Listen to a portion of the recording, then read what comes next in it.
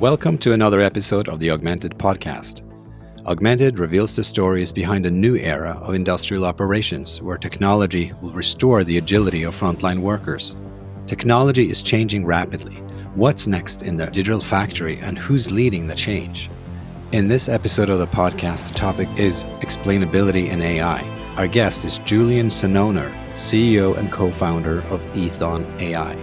In this conversation, we talk about how to define explainable AI and its major applications and its future. Augmented is a podcast for industrial leaders, process engineers, and shop floor operators, hosted by futurist Trond Arne Undheim and presented by Tulip. Julian, welcome to the show. Hello, Trond. Thank you for having me. I'm excited to have you. You know, you're a fellow runner. That's always good. And you grew up in the ski slopes. That makes me feel at home as a Norwegian. So you grew up in Austria.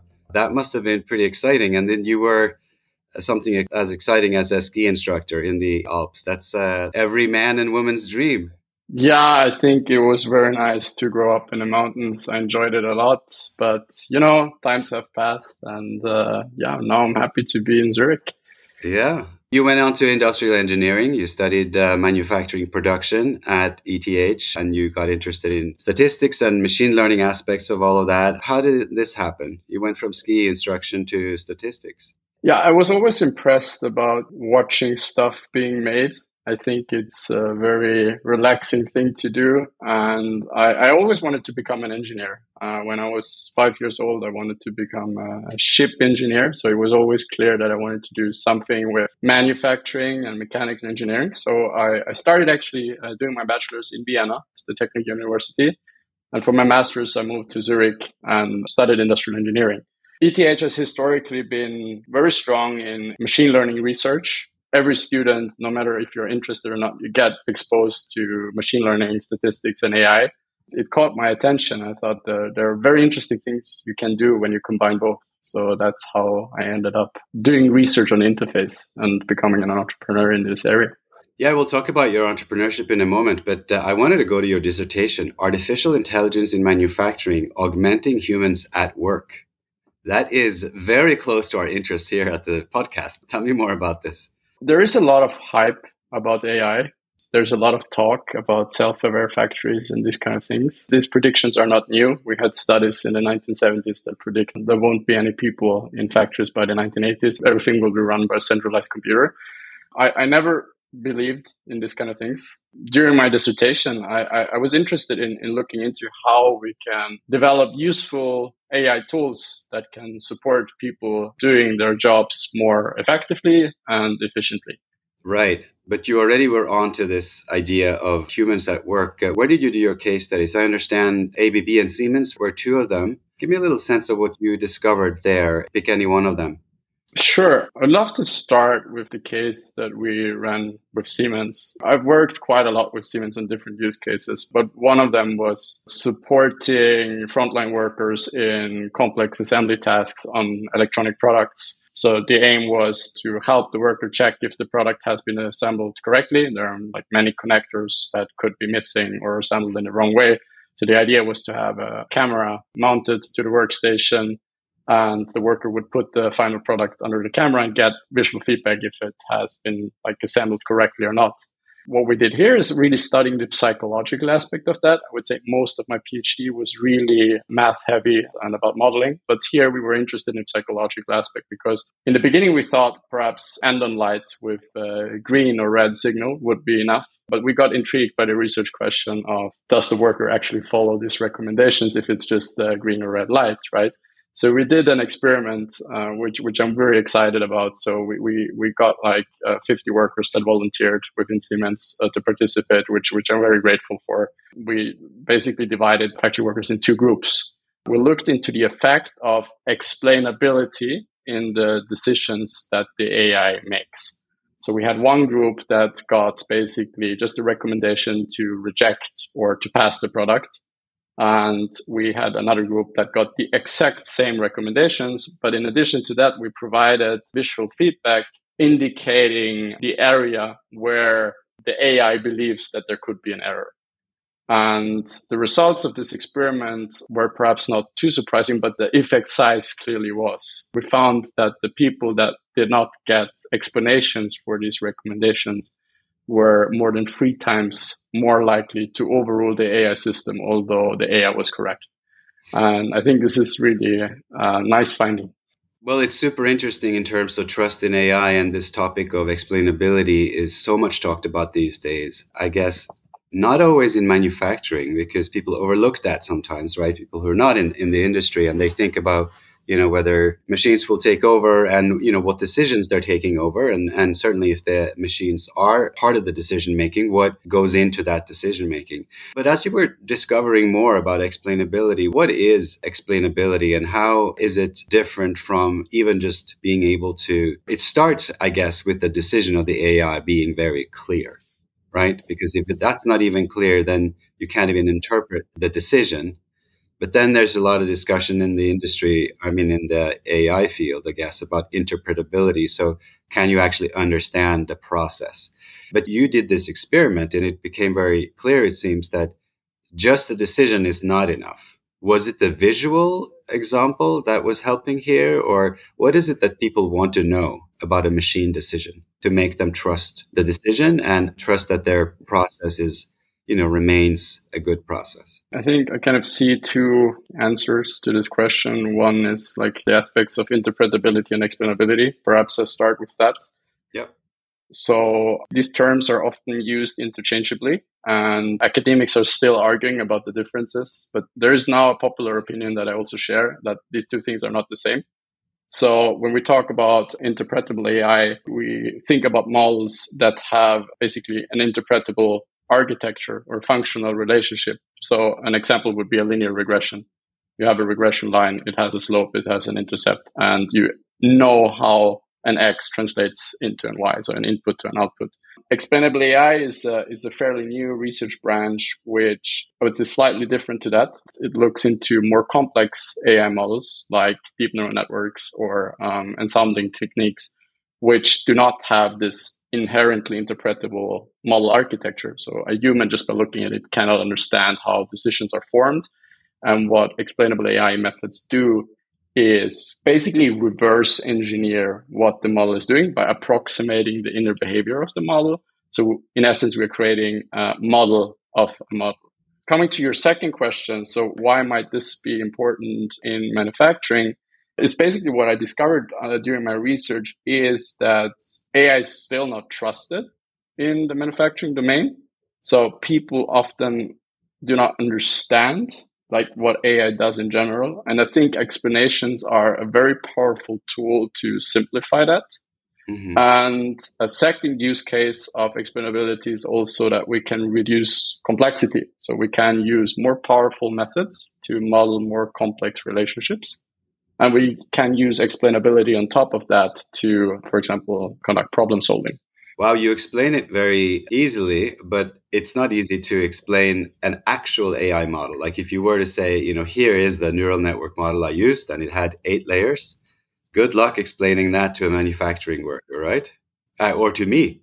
Yeah, so I think that's explaining what a model is also, it's a different topic, right? And perhaps it's not even needed. You can still treat this as a mathematical function, right? I think it's really more about the decisions. We need to understand how decisions are formed. And there are different techniques to that. So when we talk about vision models, heat maps are a very interesting application. So we cannot really tell how the algorithm came up with a decision, but we can try to visualize the areas of an image where the neural network focused on to inform its decision. And we can, for example, see that certain areas are more highlighted than others, and perhaps that goes with the human intuition and it creates more trust. This topic is for me so fascinating because, when we think about frontline workers or indeed engineers or quality managers on the shop floor, previously, they didn't have perhaps the tools available to open up the boxes, to open up the machines and look at the decisions that were being made. And of course, that doesn't lead you to an enormous amount of confidence around that what you're doing, is, good or bad or mediocre. You're not getting enough feedback. But it does seem to me that as machines and tools and algorithms on the shop floor become more and more complex, this is going to be a big effort. It doesn't sound very easy. And maybe you can characterize how, what the process today. These methods are just being applied on the shop floor. Do you have a sense that this general idea that things have to be explainable is a shared commodity, on shop floors that are starting to use these techniques? Or would you say that it's enough of a challenge just to start experimenting with them, let alone trying to explain them to anybody around? I guess it's called a black box problem, right? Sure. I think in any use case where you have some kind of interaction between humans and AI, you gotta have explainability. It's gonna be key. And there are also some like less obvious use cases around explainable AI that I would also be happy to share. I think everywhere where you're going towards full automation, you perhaps don't need it, perhaps only if it's very high stake decisions being made. If you are rejecting products based on an AI that are very expensive, you might want to know why your line scrap the products, right? In general, if you're going for automation, I would say explainability is a nice to have. When we talk about augmentation, I think it's absolute key. Yeah, it's absolutely clear. But we were talking before, and you were reminding me that in semiconductor production, on an average production line, a large percentage of those components tend to be scrapped for quality reasons. And each of those components might be very, very expensive to manufacture. And it's a big problem, right? You have to recycle the part again, and they're made out of rare earth metals or whatnot. And it's a complicated thing. So it's not like you're just making wooden parts that you can just, do over, or plastic and you can mold it again. These are, like you said, they're expensive decisions that you're trusting machines to make. Yes, talking about semiconductor industry, we have been also working on a different use case using explainable AI in semiconductors, which I'm really excited about, and that is root cause analysis. Mm-hmm. In semiconductor manufacturing, as you mentioned, it's common that manufacturers throw away 15 to 20% of the chips they produce. We have car production lines that are standing still because of a chip shortage. So obviously, this is a problem. What explainable AI can do here is we can try to model relationships in the manufacturing system to try to understand what causes these problems in the first place.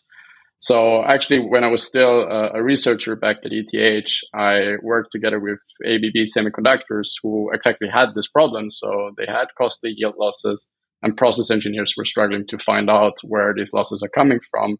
Because in semiconductor manufacturing, you often have hundreds of process steps, and at each process, you can have even hundreds of process parameters, such as temperatures and pressures.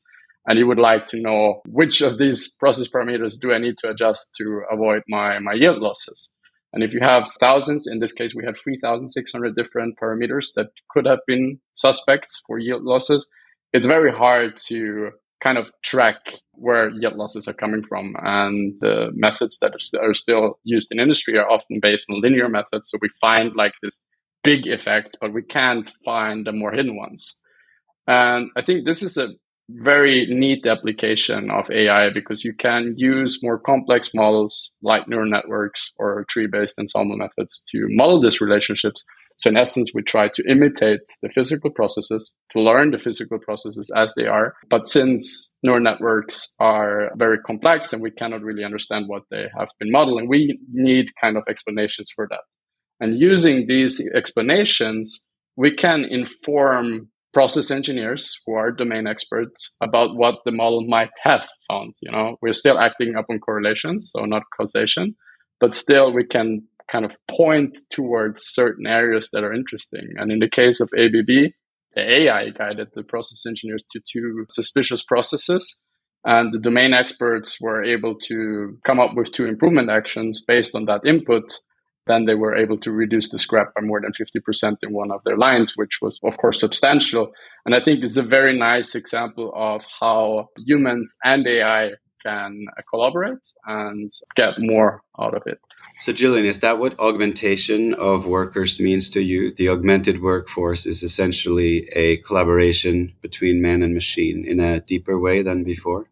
I think it's about expanding capabilities and getting teams of humans and machines that perform better and provide more value than either alone. I think that is what augmentation is about.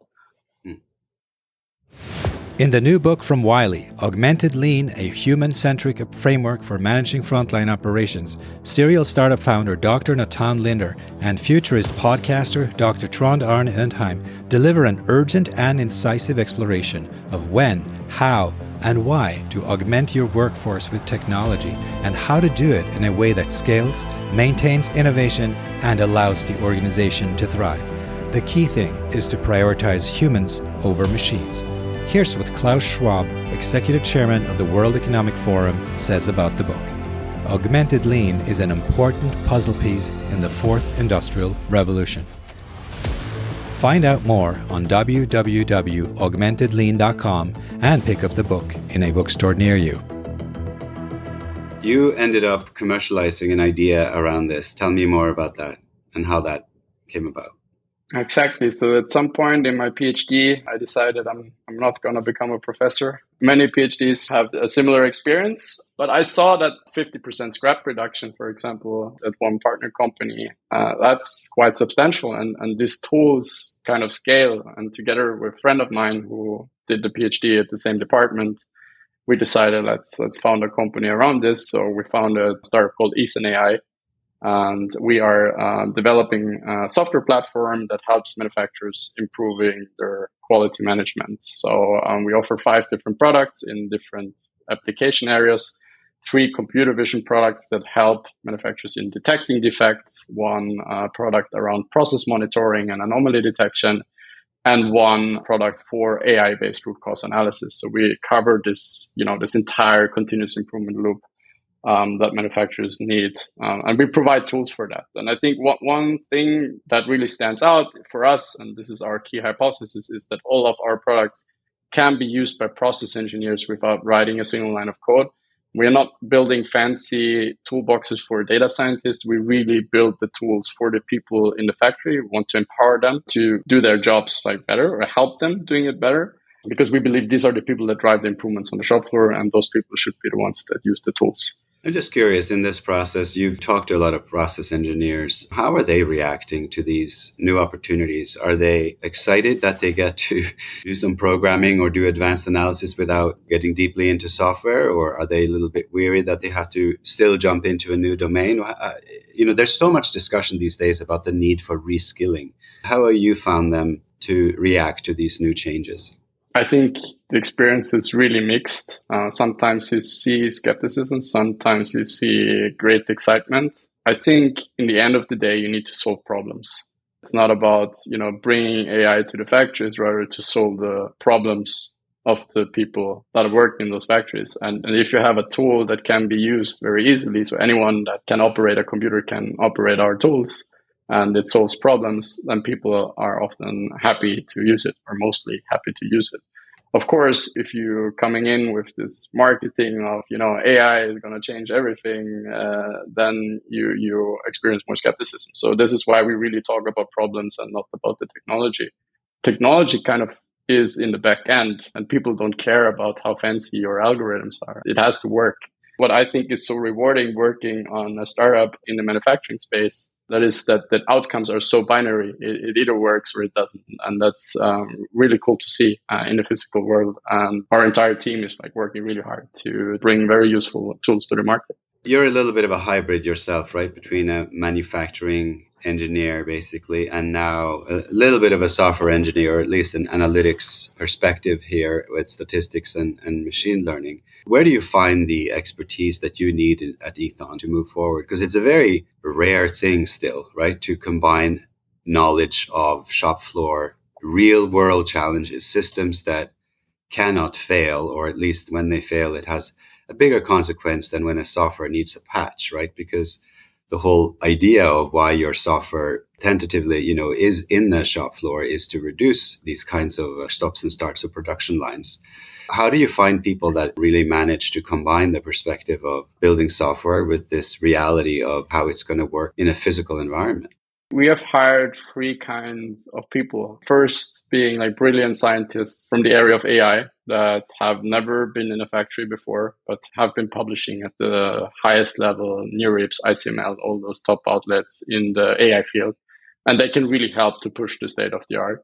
The second category of people is process engineers. We've hired process engineers from companies that could be potential clients. They know about the problems and have been conducting all this data analysis in a quite manual way. So they're coming into our company to kind of guide us in building their product of their dreams. Then we have some people that have been working on the interface, such as Bernard and myself. So Bernard is the CTO in our company. People that have been on the interface between AI and manufacturing. So I think you really need the basically experts and generalists in a company, and then it typically goes well. And then the other thing that you need is really customer centricity. So you really need to be close to your customers and try to understand the pains. And you also need to bring the machine learning engineers to the factories so that they can see for themselves. And that's usually very helpful. What's your experience with frontline operators themselves in the experiments that you've done with your PhD and with your early products with Ethon? How are they reacting to these new opportunities for augmentation? I mean, typically they're quite positive about it because it helps them in their jobs, right?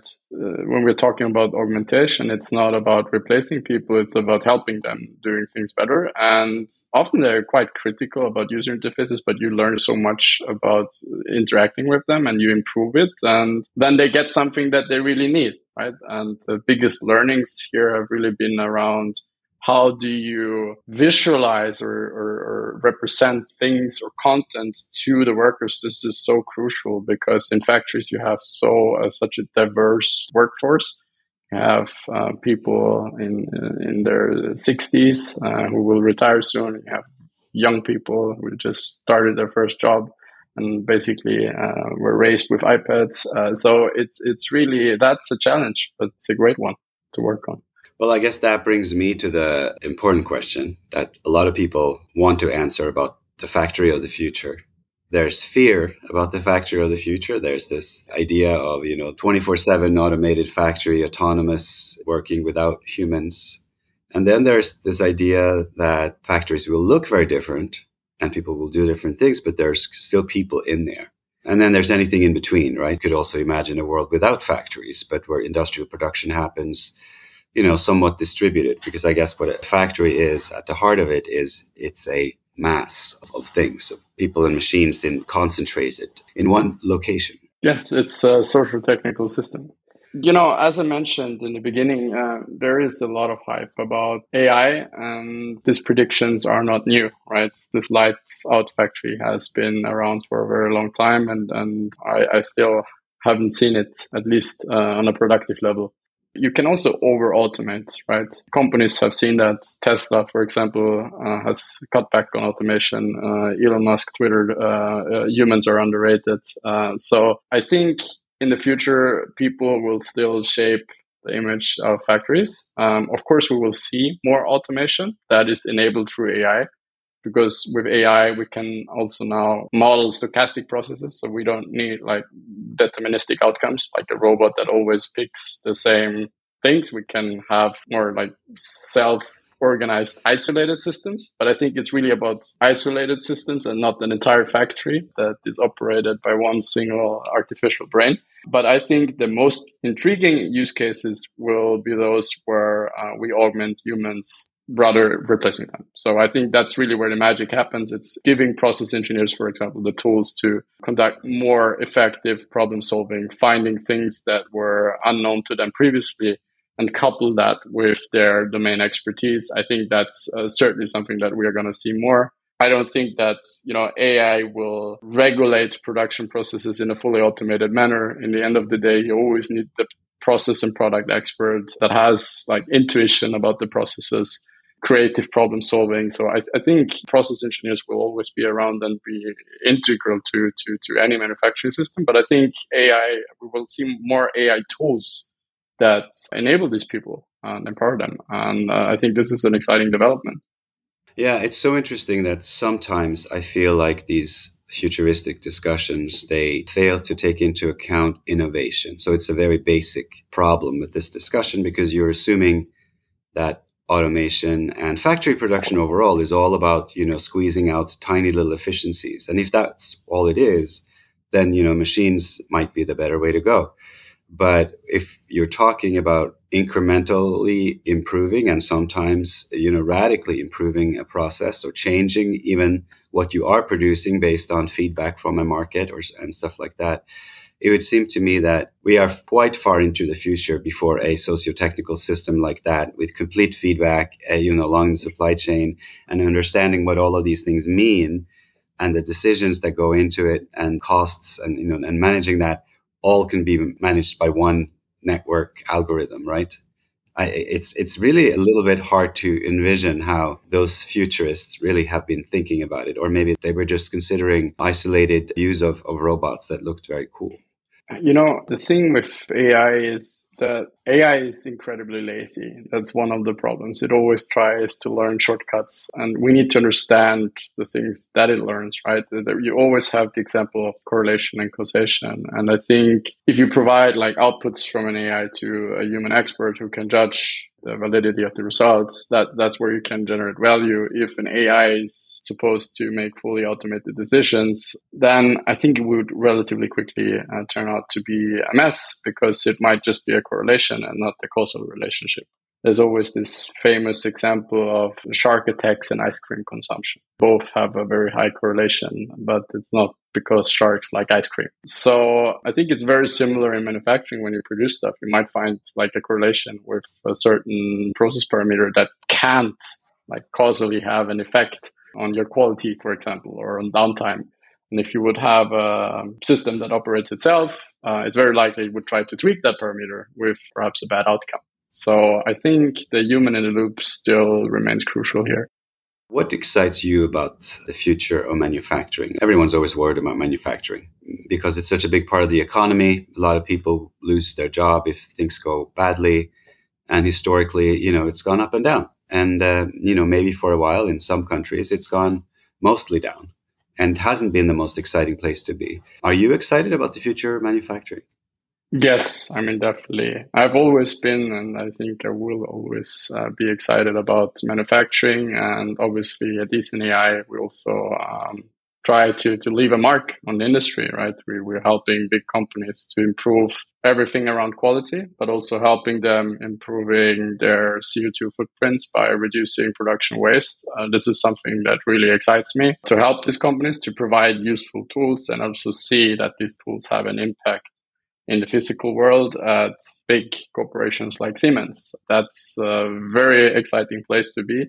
I think we will see very, very interesting developments over the next couple of years. Well, Julian, it's exciting to jump in and hear a little bit about your world here. I certainly wish you best of luck with Ethon, and it was fascinating to hear. Thank you so much for sharing your perspective. Thank you very much, Trond. You have just listened to another episode of the Augmented Podcast with host Trond Arne Undheim. The topic was explainability in AI. Our guest was Julian Sanoner, CEO and co-founder of Ethon AI. In this conversation, we talked about how to define explainable AI, its major applications, and its future. My takeaway is that explainability in AI, meaning knowing exactly what's going on with an algorithm, is very important for industry, because its outputs must be understandable to the process engineers using it. The computer has not and will not use the product. Only a domain expert can recognize when the system is wrong, and that will be the case for a very long time in most production environments. Thanks for listening. If you liked the show, subscribe at augmentedpodcast.co or in your preferred podcast player, and rate us with 5 stars. If you liked this episode, you might also like episode 103, Human First AI with Christopher Wen. Hopefully you'll find something awesome in these or in other episodes. And if so, do let us know. The Augmented Podcast is created in association with Tulip, the frontline operation platform that connects people, machines, devices, and systems. Tulip is democratizing technology and empowering those closest to operations to solve problems. Tulip is also hiring, and you can find Tulip at tulip.co. Please share this show with colleagues who care about where industrial tech is heading. You can find us on social media, and we are Augmented Pod on LinkedIn and Twitter, and Augmented Podcast on Facebook and YouTube. Augmented, industrial conversations that matter. See you next time.